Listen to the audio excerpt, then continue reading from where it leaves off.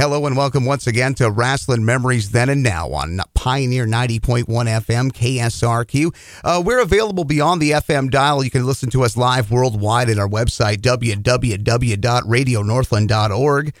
Or if you miss us live, you can check it out at that same website on the Rasslin Memories page, which will link you up to a very cool SoundCloud compilation of the past 6 years of Rasslin Memories. In fact, we are in season 7. We are halfway through season 7, so we're doing pretty good so far. But you can also get us too if you want to listen to us live on TuneIn. That's a hot little handy little app for your smartphone, and the best part about it, it's free 99. Free. I'm Glen Braget, and sitting up here in a nice little studio in northwestern Minnesota, but out in his mobile studio at Rasslin Memories Then and Now South is the one and only Grizzled veteran Michael McCurdy. And Mike, are you ready for another round of Rasslin Memories Then and Now? I'm always ready for some Rasslin memories, man. Always good to talk to the guys and hear the stories and all that, and a chance to preserve the history of this business. So, I mean, that's why we're doing this show. This isn't just for entertainment purposes, but it's also to archive these guys' stories so we can pass them on down the road. So absolutely. Well, I think we're doing a good job. I think so. We had some fun episodes, some fun guests, and of course the Facebook page, the online stuff, still doing quite well for itself. Rasslin Memories Then and Now Facebook page. You can get that on the group page too, Michael. Pretty cool little array of people on that little website, or that little Facebook page. I got to get my terms right. I'm feeling like I'm 20 years behind now, but on our Facebook page, it's pretty good stuff. Our social media is picking up, man. I think we're close to about 1,000 followers through both pages. So Twitter and Instagram is coming soon. And, we got the blog page coming up here pretty soon that I'm working on now. So, and soon, just to let the listeners know, we're even going to have a little Rasslin Memories Then and Now merchandise. People can have a cup of coffee and a Rasslin Memories Then and Now cup while they sit and listen to our show on Sundays. And some may want to have a shot, maybe get a shot glass, maybe in the future. But anyway, great to have you back in and aboard down in the mobile studio down there deep in the heart of Texas. Our guest today is no stranger to the Lone Star State. It was one of many stops he made in his pro wrestling career, and he's just been on social media and really starting to share some stories of his life, and it's been really fun to kind of be a part of that and listen and have him on the Rasslin Memories page. He has held some titles. He's held the Texas All-Star Tag Team Championships with Al Madrill. He was a Texas All-Star USA Tag Team title holder with Dizzy Golden. He also held for a time the NWA Alabama Heavyweight title on a couple of occasions, and he was involved in the Pacific Northwest, teaming up with Avalanche, of course, who later on became PN News up there. Back in the day, he was the Avalanche in the Pacific Northwest. It's it's great to just have him back and have him out there online, and it's always wonderful to have him on, welcoming him to the program. It's a big warm welcome, and thank you for taking the time out of your schedule. Let's welcome to Rasslin Memories a man who has had his fair share of pro wrestling memories, Mr. Mike Golden. Mike, good evening at the time we are talking tonight. Hey, thank you, man. It's good to be on your podcast and talk to everybody, man. So you ask the questions and I'll answer them. All right, we are going to be hitting you up here. Like I said before we got on the line, it's going to be pretty painless, but it's going to be a trip back in time to talk about some of the places that you had the good fortune to work and some of the highlights from each and every. But the first main question, of course, everybody asks when they're talking to somebody from the pro wrestling business was, did you watch it as a kid? How did you get involved with the business? What drew you to pro wrestling? First off, were you a fan?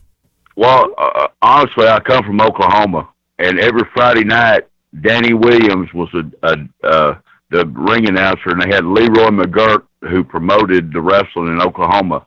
He was blind, mm-hmm. but they had the Assassins, they had the Assassins and Kentuckians, they had Danny Hodge, Joe McCarthy from Tiger Tail, Tennessee. I don't know if anybody remembers him, but when I was 7 years old, my daddy ate, slept, and drank it, and we were at the wrestling matches at Stockyards Coliseum in Oklahoma City.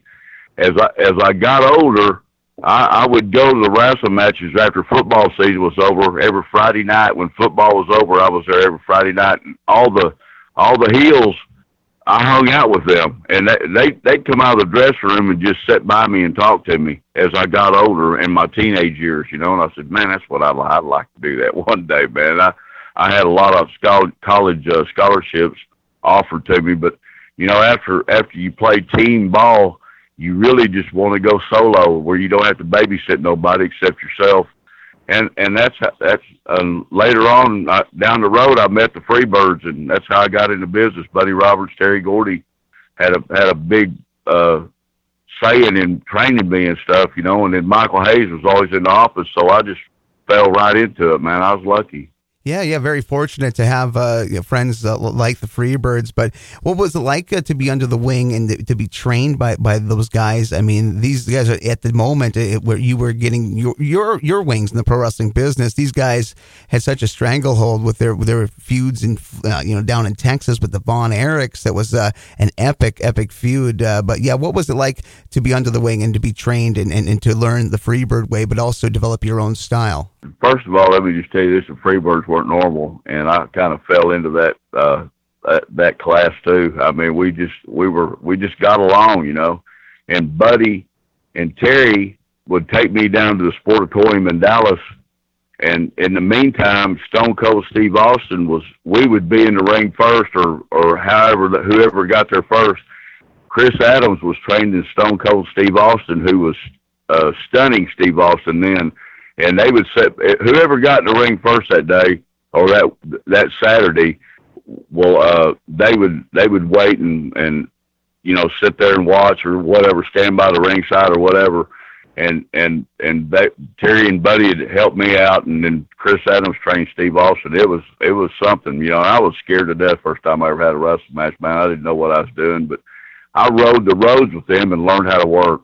Most of the time, other than getting in the ring and learning how to take bumps, the Freebirds, the psychology I got in the cars with them, that's where I got my psychology. So because I could ask them, what happens if you do this? What happens if you do that?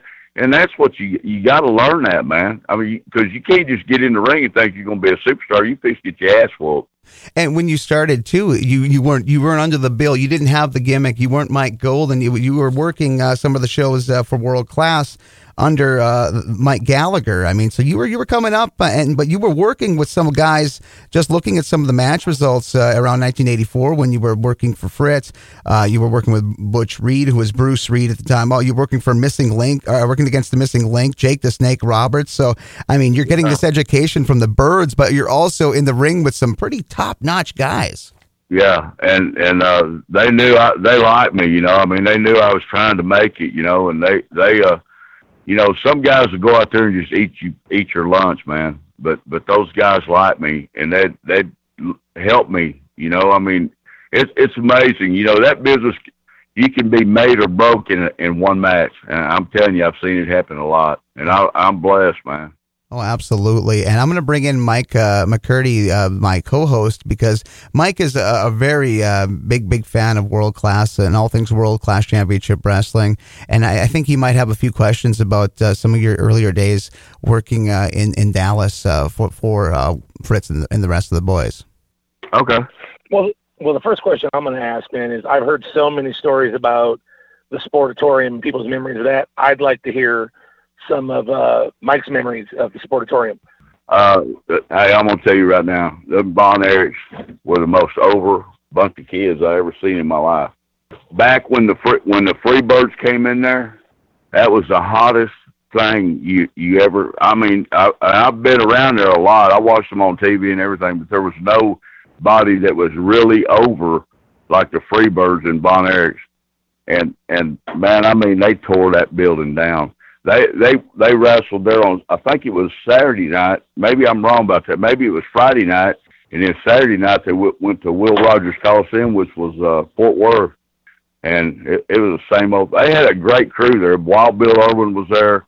You know, the Super Destroyers, which was Scott's, Wild Bill Irwin's brother with Skandar Akbar. They had a hell of a talent in there. Gino Hernandez was there. I mean, they had a great bunch of guys that could work, you know. And man, I was there when the Freebirds wrestled the Von Erichs in Texas, at Texas Stadium, the old Texas Stadium. And there was 50,000 people there, man. The place was packed. There's a lot of great talent there, man. Plus Killer Khan was there. Now, you mentioned Skandar Akbar just here a few days ago. It was the anniversary of his passing. Can you tell us a little bit about Skandar Akbar. Do you have any stories you can share about him? Well, Skandar Akbar, his real name was Jimmy Weber. His brother was a disc jockey in Oklahoma City called, no, wait a minute. His name was, Jimmy Weber was his real name. And his brother was Del Viva La Weber. He was a disc jockey in Oklahoma City. And he told me his real name on a road trip one time. And I said, man, you ain't kin to that disc jockey in Oklahoma City. And he goes, yeah, that's my brother. And I was a little kid and I heard that name, And Skandar Akbar goes, told me, he goes, that was my brother. And I said, I can't believe that, man. He was one of the greatest disc jockeys ever. Skandar Akbar was a great guy, and I'm going to tell you, in his day, he was a hell of a worker, too. He was real good. He always called me Oklahoma City. He goes, yeah, Oklahoma City. Now, when was your run in the world-class territory? 1982. I was just learning how to work. Buddy got me in a school in Amarillo, Texas in 1982, and I went down there for Dennis Stamp, and I lived in Oklahoma City, and I drove 280 miles one way, and I went down there about 12 times and bumped in a ring and learned, and Dennis Stamp was running a school. I don't know if you remember him or not, but he had this wrestling school down there, and I went down there every other weekend for 12 weeks. I come back, and Buddy called me up one day and said, hey, man, can you go to Lawton, Oklahoma with us to, we're wrestling the Von Erichs down there, and it was like 60 miles from my house, and I asked my boss, he knew I was training to get into it, and he said, yeah, go ahead. So I went down there, and I told Buddy, because Dennis got me booked in Kansas City for 2 matches, and then I went to St. Louis for 2 more, and me and Dennis didn't kind of G-haul on that little tour. So we're driving down the road to Lawton. He goes, you don't need Dennis Stamp anymore. He said, you can just, I'll call you and you come to Dallas. And he goes, you can live with me. And I said, are you for real? He goes, yeah. I said, well, okay, man. That's how I got into business, man. That's how I started. You mentioned Dennis Stamp. I think a lot of our listeners may recognize the name from Beyond the Mat, the documentary. He was a referee that they asked him who was going to ref a match. Thing was Terry Funk and Bret Hart, and all he said was, I wasn't booked. What can you tell us a little bit about Dennis Stamp? Because the name is pretty known in certain territories. I mean, he was friends with Buddy, and we went down there, and Private Terry Daniels was helping guys train. And it was so hot in Amarillo, Texas. It was 85 degrees in a barn with one opening, and these ropes were made out of cord. And every time you hit the ropes, you cut yourself. But, man, that's what I wanted to do. And Dennis Stamp he was a good guy to me, but that little road trip we made, he accused me of something that wasn't right, and it included Buddy. I'm not going to go into all that detail, but I just said my piece, and I'm about straight up as you can get. So when I have a comeback for what you got to say, I mean, that was kind of the end of it. And Buddy, when I told Buddy about it, he pulled his car over on the side of the road, and he goes, you don't need him no more. And I said, he goes, you move in with me. I said, okay. I go, when you want me to come? He goes, 2 weeks. Bam, I was gone. What kind of stories can you share with us a little bit more about Buddy Roberts and the Freebirds? Because, like you said, 82 to 85, that was probably the hot point for world class. That was the beginning. 82 was the beginning of the Von Erich and Freebird feud. But the Freebirds, I mean, even now today, there are fans in the Dallas-Fort Worth area. You mentioned the Von Erichs. They love the Von Erichs. They still hate the Freebirds. They made their stand. Yeah. They made their mark on professional wrestling. What was it like actually getting to, be on the road with the Freebirds? Buddy Roberts was one of the original Hollywood Blondes. Did you know that? Okay. Yes. Well, Buddy Roberts was the bumper. Terry Gordy was the muscle, and Michael Hayes was the talker. And I'm telling you, I'd go down there to those rings and bump and bump and bump and bump, because you can't walk until you learn how to fall. And Buddy was that guy. But I'm telling you, they took me from the ground up and taught me how to work. If I wouldn't even gone to this ain't no bad thing to say about Dennis Stamp, but I already knew how to bump. But if I didn't know how to bump, the Freebirds would have taught me, But I patterned myself after Buddy, because he bumped a lot, and I bumped a lot too. But all the psychology I got in the about wrestling came in the road trips with them, because I could ask them anything, and I was fortunate, man. Most guys, they wander around there for 5 years and wonder what the hell, why would I do that for? They ain't got it. All the questions I needed answered, it was Buddy, Terry, Michael, and me in the car, and I could ask him anything. And I lived with Michael in Florida, man, and he was in the office, and I was a nobody. I won 2 matches in 8 months there. And they smartened me up to the psychology of wrestling. Are there any, let's say safe for radio stories, like behind the scenes, you can share about the Freebirds? Because I've heard plenty of them, a lot of them from Michael himself. But is there anything you can share, any like fun memories? Well, we all lived in this house in Tampa, and it was Jimmy Garvin's house. It was Percy Pringle, who was Paul Bear, me, and Percy lived upstairs. Buddy and his wife lived downstairs. Terry Gordy and his wife lived downstairs, and Michael Hayes did too. Well, we go to Miami. Miami is like 300 miles one way from Tampa. We're coming back, we come back, and stuff, and Terry and Buddy are pissed off about their payoffs from Eddie Graham, We didn't get back till like 2:00 in the morning, man. It's a long way. And I went downstairs and talked to Buddy and them. They're drunk and they're mad and over their payoffs and stuff. We're going to stay up all night. We're going to be there at 7:00 in the morning. We're going to go talk to Eddie Graham. I said, okay, man. I went to bed, man. I was asleep. So at 10:00 in the morning, Percy comes over there and he kicks my bed, And I get up and I grab Percy. Man, I got out of that bed and I grabbed his ass, had him against the wall. Man, don't you ever kick that bed. I'll beat the hell out of you. And I had him by the throat with my hand fixed to hit him. He goes, Golden, the house is on fire. I said, what the hell are you talking about? I said, look at the bench beside your bed. The bench from downstairs, the smoke was coming up there. And Buddy, what happened was Buddy was smoking a cigarette in Jimmy Garvin's house. And the fire they were so pissed off, they were just irate, and the fire comes off of Buddy's cigarette and it falls into the chair where Buddy's sitting, and it catches on fire. So Buddy runs into the kitchen, takes a pan and fills it up with water and throws it, the water on the fire, and it simmered. And Buddy grabs a chair. Terry went over and goes, I don't know what to do, man. And he said, Buddy goes, open the front door. And so Terry opens the front door, and Buddy sits a chair out there on the porch, and his damn thing it's 7 foot high in flames, man. And man, we go downstairs, and by this time they've took the chair from the porch to the side of the house, and Terry Gordy, this 300-pound beast, is sitting over there with this garden hose, holding it by 2 hands, and it's just the water just barely spewing out of it. And I come out of that side door, man. I'm pissed off, because Percy kicked my bed. And I go, Terry, what are you doing? He said, man, the whole house is on fire.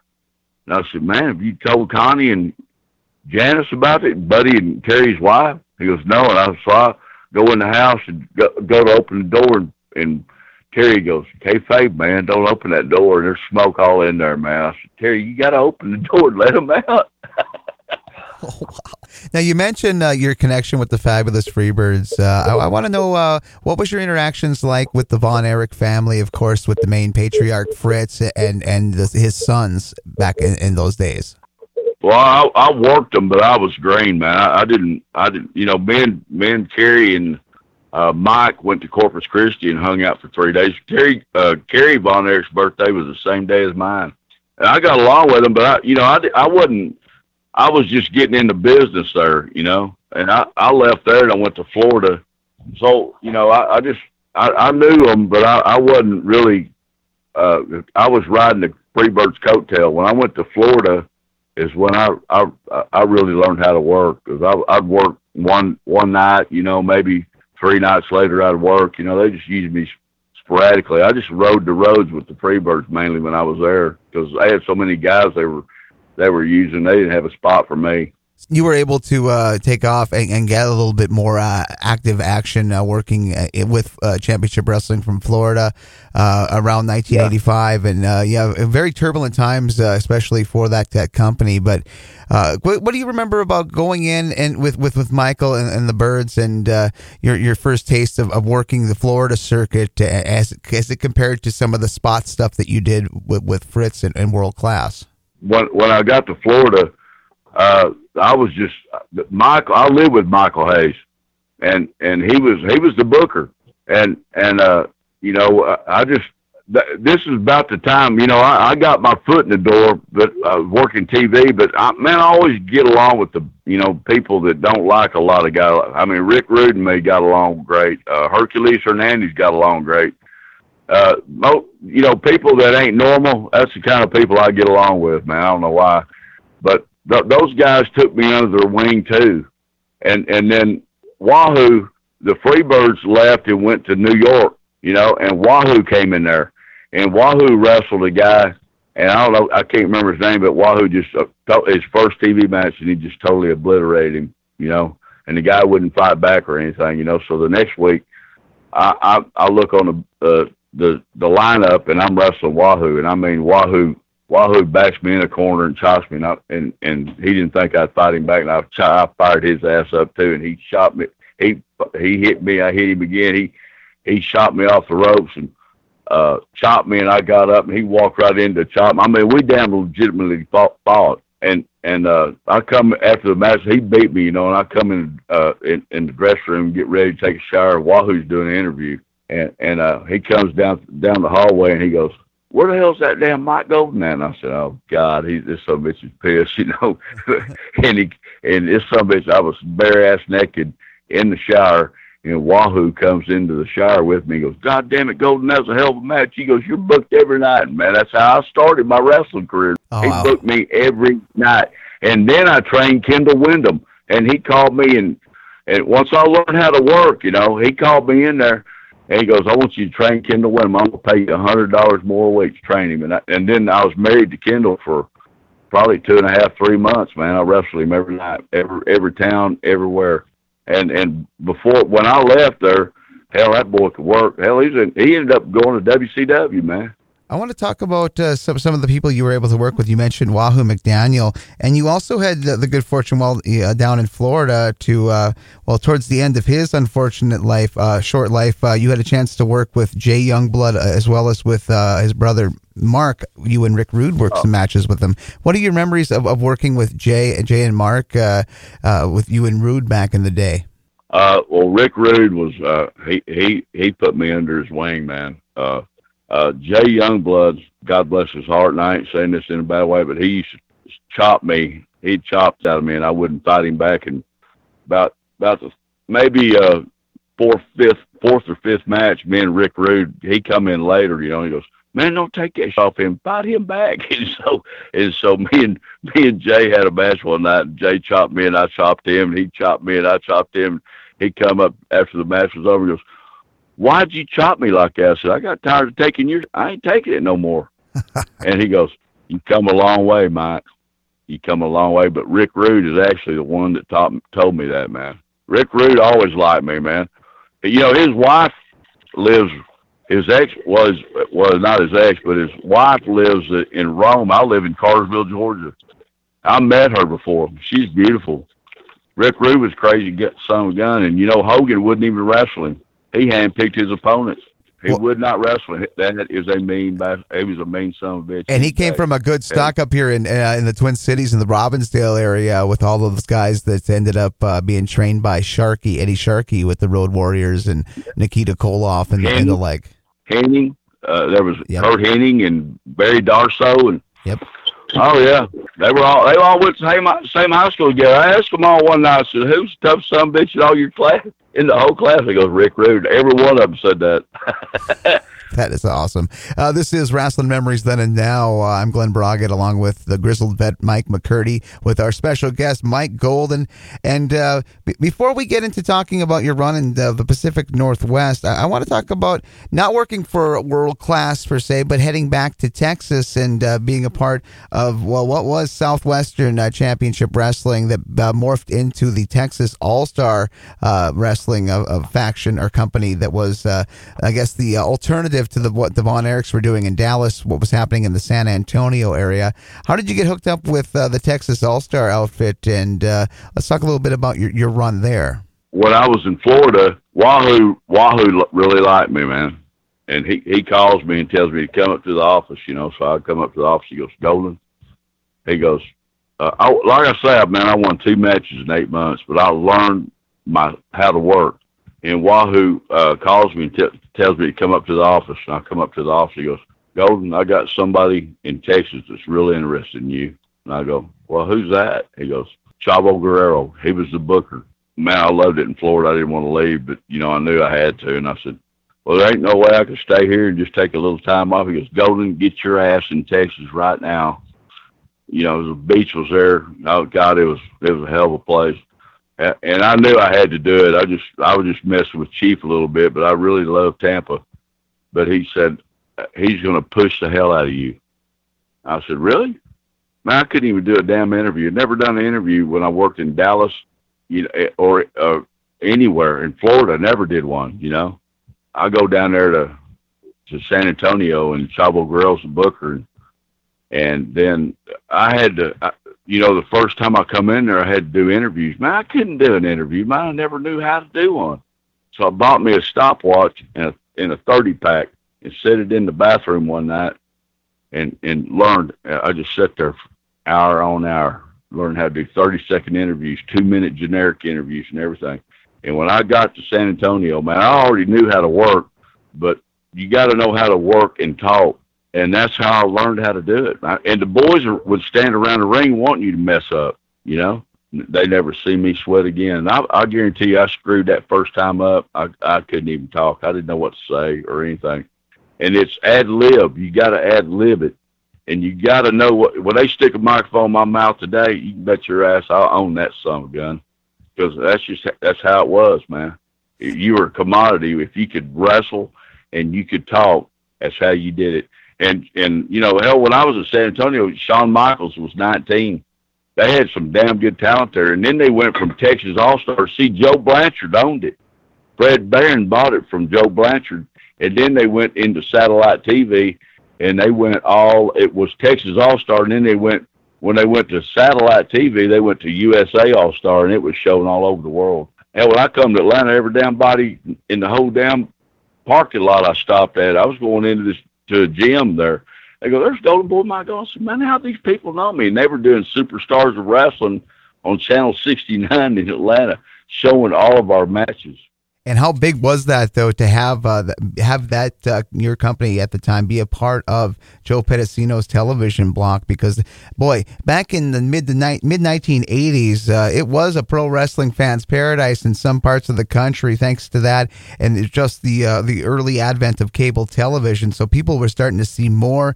And like you said, you went to Atlanta from a show that was emanating from Texas, and you still got recognized, and they still knew what you were about. So, man, there was a real power to what they were offering in those big blocks of programming. Yeah, and they did live interviews. That show was 7 hours. Superstars of Wrestling, man. They showed all the territories. But I was fortunate enough in Florida. I met Jody Hamilton, the assassin, and when I came to Georgia, he was running an independent show on Thursday, Friday, Saturday, and Sunday. And man, I hooked up with him right away, and then I had a wrestling school, and that road gets long every night, man. You got to take a break every once in a while, and so I just worked independent shows with Jody Hamilton. But hell, he ran the damn Omni. He ran some big shows and stuff, and I worked with a lot of underneath guys that weren't quite seasoned yet. Which Wrestling 2 was there, shows and stuff, but. A lot of guys that Jody was training and stuff like that. Jody was over the training center for WCW. At the power plant there, yeah. There's some he had some damn good boys, and I worked all of them guys, man. And there was a lot of talent there, though, in Georgia at the time, because you had Jody with his company, but you also had Jerry Blackwell that was doing his promotion as well. I worked with him too. And Jerry Blackwell had connections with AWA, and I worked Henning, Bockwinkel, all them guys, man. They came down, and Jerry Blackwell was, man, he took care of me, man. I got nothing bad to say about Jerry Blackwell. He had those connections up there in the American Wrestling Association, and they'd come down and work for Jerry and stuff. And man, he ran like 4 or 5 days a week too, and he'd go, Mike, come over and work for me. And I said, well, I'm hooked up with Jody. I didn't want to cross no roads with hhim, But I was faithful to Jody Hamilton because, man, I mean, he's a great guy, and he took care of me. And, his son's a great guy too. He saved my ass one night. I was going to I hit a fan, and he grabbed me in the headlock and put me in my car and got me the hell out of there.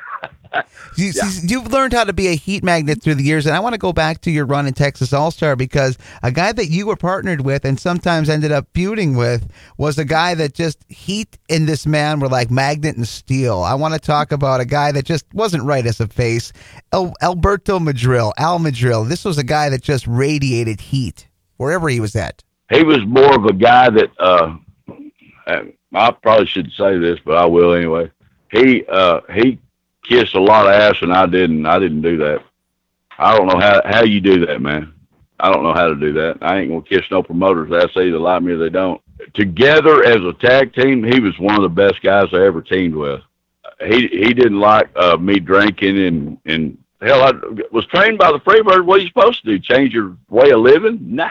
He talked behind your back, and man, I'm gonna tell you something. That business, man, they talk behind your back all the time. I was a straight up guy.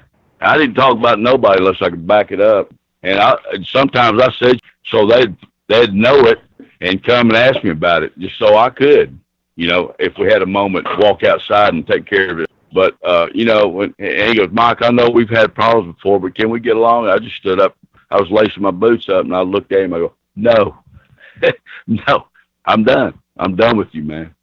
But he's everything. I hope everything's good with Al Madril. That's all I got to say bad about him. Nothing else, man. He wasn't an outlaw like me. He was nowhere near that. He was a law-abiding citizen. We're going to bring into the conversation Michael McCurdy as we talk about your run in the Pacific Northwest. That's another area that Mike is very much interested. Michael, could you come back into the conversation and ask a few questions about the Pacific Northwest days with Mike Golden? I think I can do that. I'm enjoying, by the way, Michael, I'm enjoying to hear the stories you got to tell and all that. And I'm sure we'll have you on again some other time for, another hour, because I'm sure you got a lot more stories to tell. But right now, let's talk about Portland wrestling a little bit. That would be Don Owen territory. And you were in there. You had Buddy Rose. A lot of guys are. Can you tell us just a little bit about your run in the Portland territory and some of the guys you worked with there? You remember Steve Dahl and Scott Peterson? The Southern Rockers, yes. Yeah. Well, they brought me in. Lynn Denton was a booker. They brought me in to teach Avalanche, which was PN News, how to work tag matches. You know who I'm talking about, PN News? Yes, the rap master from WCW. Yeah. Well, back in PN News, he could barely work, and I had to teach him the psychology of tag matches, and that wasn't easy. He was 400 pounds, and we went as the Beauty and the Beast, and it was against the Southern Rockers, and me and him stayed together. And I had to stay in his ear all the time to teach him the psychology of wrestling in a tag match, And they might have should have waited a little bit to do it, because man, he was green in tag matches. I go, you got to tag in and out. You got to tag in and out, tag in and out. And I said, you're 400 pounds. Use your force on them and stuff. It took a while, and thank God Lynn Denton realized that, because it couldn't have been an overnight thing. If they'd have done that an overnight thing, that'd have been bad. But, PN News, man, for a big man, that guy could work. When I got done with him, he could work. And the night we beat the Southern Rockers, oh, it was pandemonium down there, I'm telling you. And Steve Dahl and Scott Peterson were over. They were over. I'll tell you what killed that place was when WWE, we had a big show planned out, and they broadcasted it for a month and a half. And then that's when Vince went on that tirade about owning the whole damn world of wrestling, you know. And they ran to Portland, where the Portland Trailblazers played, and we were running that little sportatorium thing, and they put Savage and Hogan on top. And boy, that hurt old Don Owens, man. I ain't kidding you. Don Owens fired me 3 times down there. Well, this will lead into my question: is what can you tell us about Don Owens as a promoter? Because I've heard the good and the bad about the man. He didn't really like me, and I didn't give a damn. I mean, in that business, I'm gonna tell you, man, in that business, yeah, I didn't give a damn if you liked me or not, but I always spoke the truth. And that's probably a bad thing, but to me, that's just the way I live and the way I was. You know, in the wrestling business, you'll learn real quick who's your friend, who's your enemy, and you can do it before you get in the car and ride with them, because you read their eyes, man. You read their eyes. And his son didn't like me, and Don didn't like me, and you know, hell, they fired me 3 times and I left. I'd had enough of them, man. You said at the time Lynn Denton was the booker there, and obviously, you know, Lynn Denton known around the territories as the grappler. What can you tell us a little bit about Lynn Denton? I've known him for years. He's been a guest on this show in the past. What can you tell us a little bit about the grappler, Lynn Denton? Lynn Denton's a great guy, man. He ran that Portland Sportatorium and stuff down there like you ought to. I mean, he was a great guy. When him and Tony Anthony were together as grapplers, they were a great tag team. But I've always been friends with Lynn Denton. But you know, I just got tired of Don Owens and them. They had a commission down there the night that we won the belts from Steve Dahl and Scott Peterson. They had a commission there, and that son of a bitch sat over there on that damn guy. The commissioner sat on the front row, and there was a cage match. So he came to see if anybody was cutting their head or anything. I went over to I'm not going to name any names, but I went over to an apartment and cut my head with a blade and put that new skin on it. And that night in the cage, the commissioner sitting over there on the front row because he seen that cage, and he said, there's no bleeding or anything, you know. I told Scott Peterson, run my head in the cage or rake my head across the cage, and he wouldn't do it. And I go, get out of the way. I just took his hand and put it on top of my head and run my head across that cage, and blood gushed, you know. And I come back in the dressing room, the commissioner come over and strip searched me, man, see if I had a blizzard. Wow. Yeah. There was a lot of people that had heat with the commission in Oregon and all that. But what was it like working in that territory with the athletic commission? Because I've talked to a lot of the guys, and it was pretty strict. I mean, like you said, there was a cage match, and you don't want any blood. No. How in the hell are you going to do that? The people never come back if they don't see blood in the cage match, man. Working there, the commission killed the territory for a while. Oh, they did. And he was an asshole. He watched me every day, all the time. Because of that night, I embarrassed him because he couldn't find a blade, you know. Buddy Rose, Colonel De Beers, Cuban Assassin, which was Fidel Sierra. Man, we had great talent, you know. And everybody there, Billy Two Eagles was there. Art Barr, Sandy Barr was the referee. They were great. It was great talent, man. That's a different part of the United States. It rains 9 months out of the year there. Scotty the Body came in there as I was leaving. And Don Owens, when it really messed him up when Vince started running that power struggle against all the NWA. He wanted the whole thing in his back pocket. Honestly, you know, you could make money. You'd make a living there, but you know, it wasn't great. It wasn't great at all. But you worked 7 nights a week. When you were in the territory, and all that. Did you happen to stay at a? We've all heard stories about this place. Did you happen to stay at an apartment or a motel called the Bomber? Hello. Oh yeah. Oh, there's my answer. Me, yeah, I lived by myself for a little while. Then when me and P and News, he lived there too, or Avalanche, and then we moved in together. It's pate every night. What kind of stories can you tell? What kind of story can you share with us about life at the Bomber? Because I've heard some great ones from Piper and some of the other guys. I'd love to hear one from you. Well, there was a lot of, what Schnabits are? Well, Schnabits. A lot of white stuff running around, man. Oh, okay. Yeah, and man, I'm gonna tell you, man, we'd stay up all night long. We'd wake up, and in Portland, it rains 9 months out of the year, and we would go down there to the Bomber restaurant and eat, and it'd be pouring rain, man. I loved Portland for a little bit, but that rain just killed me, man. We had so much fun in that place. All the boys hung out there, and they'd be across the thing, and they'd come over where we were at and stuff. And it just lined up, and they kind of got pissed off at that because it was out of control, man. I mean, there was no rules there at all. I can't tell you no more stories than that, man. But I'm telling you, man, they were glad we left. I moved in with a girl that lived in Eugene. I had to get away from there, man, because it was a hotbed, man. There was that Piper. I had Piper. Let's say Buddy Rose come over there. The Cuban Assassin. All of them came over there all the time, man. It was just God. It was a party every night, every single night. It'd be lined up, and cars couldn't even get through that little aisle and run around there to another apartment. And they never said nothing to us, But they got back to Don. Hey, he kind of got pissed about it, but great times, man. I'm enjoying hearing all these stories because these are a lot of the names.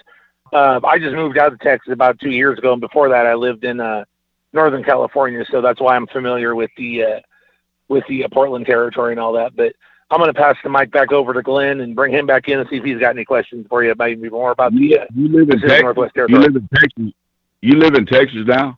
I live in Texas now. Yes. Where at? I'm in Fort Worth. I was born in Wichita Falls, man. Hell, I got kicked out of that town. I can't even go back. I was just about to invite you to the Professional Wrestling Hall of Fame sometime, but I guess that can't happen now. Well, they might have forgot about it by now because I went to a family reunion down there, and my uncle took me to a haircutting place, and he said, "Hey, man, I'm going to take you up to this barbershop." And I go, the reunion was at Wichita Falls, Texas. And I go, where's it at? And he goes, down here in Wichita Falls. I go, and right when we got there, I said, right. And he pulls up to the thing. I go, Uncle Herbert, I just want to tell you, man, I got kicked out of this town. I wasn't supposed to ever come back. And he goes, well, hell, maybe we'll sneak in here. I go, okay, I'm in. Oh, yeah. Okay, I'm going to ask you a couple of questions here, Mike. I want to keep us in the Portland area and talk about a couple of guys who left us way too young of an age. The first of which is Buddy Rose. I mean, Buddy Rose and Portland are just synonymous with one another when people talk about the great highlights of Buddy's career. You had a chance to work with him in around 1988, and while Buddy, he wasn't exactly in the best of shape physically, it seemed like what he didn't have in physical attributes, he made up for it with the stuff he did on the mic and the way he could generate heat. And talk about how you working with Buddy both in the ring and behind the scenes, the man himself, when it was not just Buddy Rose the competitor, but Paul Pershman the man. That's his real name? Yep. I never knew that, but Buddy Rose was awesome, man. I turned babyface there when Avalanche turned on me, and so they didn't book me until I was booked the following week, but I had to sit out in the parking lot for an hour and a half, and then I got my cue and I run in, and I had my ribs taped up and stuff, and what happened was Avalanche slammed me, and I took this rubber full of blood and bit the rubber, and it looked like I had internal bleeding, and so that was the week before this happened. So the next week, I sit out there in the parking lot for an hour or hour and a half. So it was a long time, man. And I come into the damn ring with blue jeans on. I hurdled that damn fence with a baseball bat, and I slid underneath the rope, and I beat the hell out of him, man, with that damn baseball bat. Because you know how you get yourself over in wrestling? You got to get yourself over. And for me being a heel, turning into a babyface, I whooped his ass, you know. And so then I took a drill, and I drilled a hole through right below the knob, right above the knob, and drilled a hole in it and put a leather strap around that son of a bitch, and I hung it up on the damn pole when I wrestled. And I told him, and after I did that to Avalanche, Matt Bourne and me went out there and did a interview. And I said, I just told him, I said, you know, how can a guy like me change into a good guy, back in the ropes and break clean? I didn't do that. I was a heel face. And man, I'm telling you, man, I told them guys, said, hey, when I get in the ring, you better get the fuck out of there, 'cause I'm gonna knock it out of you with this bat. And boy, I'm telling you, Buddy Rose, I hit him 4 or 5 times with that damn bat, man. I'd notch it every time. I'd come out there on TV with that rope with that bat and stuff. And Buddy could get out of the ring fast enough, you know. Buddy Rose, far as a person, Buddy Rose was a great guy, and for his size, that sucker could bump like hell. I don't know how he did that. He did that when he'd go out of the ring and put his feet, hang his body down outside the ring and hook his toes and feet, his wrestling boots on the top rope and slide down that thing and hit the floor. I don't know how in the hell you could ever do that, but Buddy Rose could do it. He was a talented guy, man. Great guy. Oh, another guy I wanted to mention who was a young man in getting his start in the pro wrestling business was a guy you had the chance to work with in Portland by the name of Art Barr. And Art Barr, of course, second generation with his father Sandy and brother Jesse. Yeah. But what did you see when you worked with Art Barr at that point, given his family lineage in pro wrestling, especially up in the Pacific Northwest? Well, Art Barr, in my opinion, should have been pushed a lot faster than he was, man, because he did jobs back in, man, and his daddy was a referee, and Jesse was his brother, and man, that damn Art Barr could work, man. I had goddamn classics with him, man, but he was so little, you know, maybe that, you know, hell, it's like back in my day, if you was 150 pounds, you were a referee. If you sit there and go, oh no, I can wrestle. Not in my day, you didn't. You weren't no gonna get in the ring. You were gonna be a referee. You better get you a black and white shirt. And then later on, Art got to go to NWA, WCW or whatever, and they pushed him. But Piper came out there one night. They got Piper to come out there and talk about, I can't remember that damn what he went as. But Piper got out there and made a big spiel about him. And I'm going to tell you, when Roddy Piper got on the microphone, everybody in Portland did what he said. He was a legend there. I'm telling you, nobody could touch Piper. And he did the he morphed him into, what was it, Beetlejuice? Beetlejuice. Yeah, that's what it was. They started pushing him after Piper said that. Yeah, and you know, he went on, of course, to great fame, international fame, in Mexico and in Japan, working with Eddie Guerrero. And boy, what a tag team that those two were. Right around the early to mid 1990s, right before his unfortunate passing. Those guys were. I mean, Eddie moved on to some big things, but both Eddie and Art could have. It was another one of those great what ifs. But of course, we lost Art Barr way too young. Yeah, I feel the same way. I still talk to Jesse a little bit. Eddie Guerrero, I had classic matches with him. I wrestled all the Guerreros except for Gory the Daddy. Now, which one of them? Now, which of the Guerreros did you really? I mean, you enjoyed working with the most? I mean, was it just one of those things where you could pick one match, one specific thing? But which one of the Guerreros did you really enjoy working with? Because I mean, you had Chavo, Hector, Mondo, and Eddie, also so very talented in their own way. Well, you know, Chavo's the one that gave me my push in San Antonio, but Eddie was the man. He was the man. Chavo was second. Hector was good too, but I wrestled Mondo. He's the oldest. Mondo, and then Hector, and Chavo, and Eddie. And I'm gonna tell you, Eddie Guerrero was a son of a gun in the ring. I'm telling you, you could just you could walk around the ring and call a spot, and he was there. Chavo too, man. But Eddie was the baby. He in high flying, man. He goes, get on the top rope. I go, I can't get up there. I'm not doing that high flying, man. I was a mat wrestler, man. I wasn't taught that way, man. I'm gonna Great times, man. I'm gonna bring in Mike McCurdy for one more question here before we get going here. Just one more segment. Mike, you have something more for Mike Golden here. I mean, we're gonna have to bring back Mr. Golden for another encore performance here in the next couple of months. But do you have anything else that you'd like to ask him just on this first go around with Mike Golden? Honestly, man, I think I'd like to see. Do you follow any of the current product, and if so, just what's your take on the current scene? On the WWE, TNA, Ring of Honor, just any of the current. I watched TNA. Cody Rhodes. I worked for Dusty Rhodes when but that was the end of my day, man. I worked for Dusty, and I met Cody and stuff, But WWE, this is my take on it. When they didn't honor Chavo Guerrero, and he died, and it, for the first time in 3 years, I was going to watch it. They didn't, and I sat there and watched this. It's 3 hours long on Monday Night Raw, and my wife goes, "Okay, we'll watch it," because she don't care nothing about that, and that's fine. But when they didn't honor, and they may have, I just watched an hour and a half of it, and I just sat there and shook my head, and she goes, "What's wrong?" I go, "Man, I don't even know how the hell this stays on TV, man. It's awful. It's like a circus, man." And it wasn't the way I was brought into the business, man. You paid your dues, you got your ass kicked, and then you went out there. When you finally got trained, you had matches and stuff like that, and then you learned. It wasn't just overnight. You paid your dues and learned. And then it's like a circus to me. I'm sorry, man. I hope that don't affect your ratings, but I'm telling you, that's just my opinion, man. I just don't get it, man. And they have pay-per-views every weekend, and I don't know how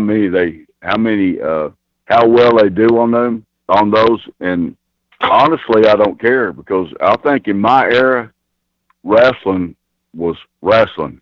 It was believable. It wasn't a cartoon, and there was two guys that they built that angle to mean something. And then once that angle went to the furthest they could take it, that was over. They split them up. And that was believable. That's just my opinion, man. Hey, and your opinion is definitely welcomed and valued here. We have a program called Rasslin Memories, so we are definitely old school enthusiasts, and we definitely love having you on here for this nearly an hour appearance. And as we part today, I want to thank you for coming on the program. We may have to do a little focus, maybe do a round table, maybe do a little something where we have you come back again and share some more of memories that you haven't had the opportunity to share this time around. Hey, man, I enjoyed it, man. Y'all are great. Hey, and thank you for taking the time, and you're definitely welcome to come back again to the program. For Mike Golden, Michael McCurdy, I'm Glen Braget. You have been listening to Rasslin Memories Then and Now.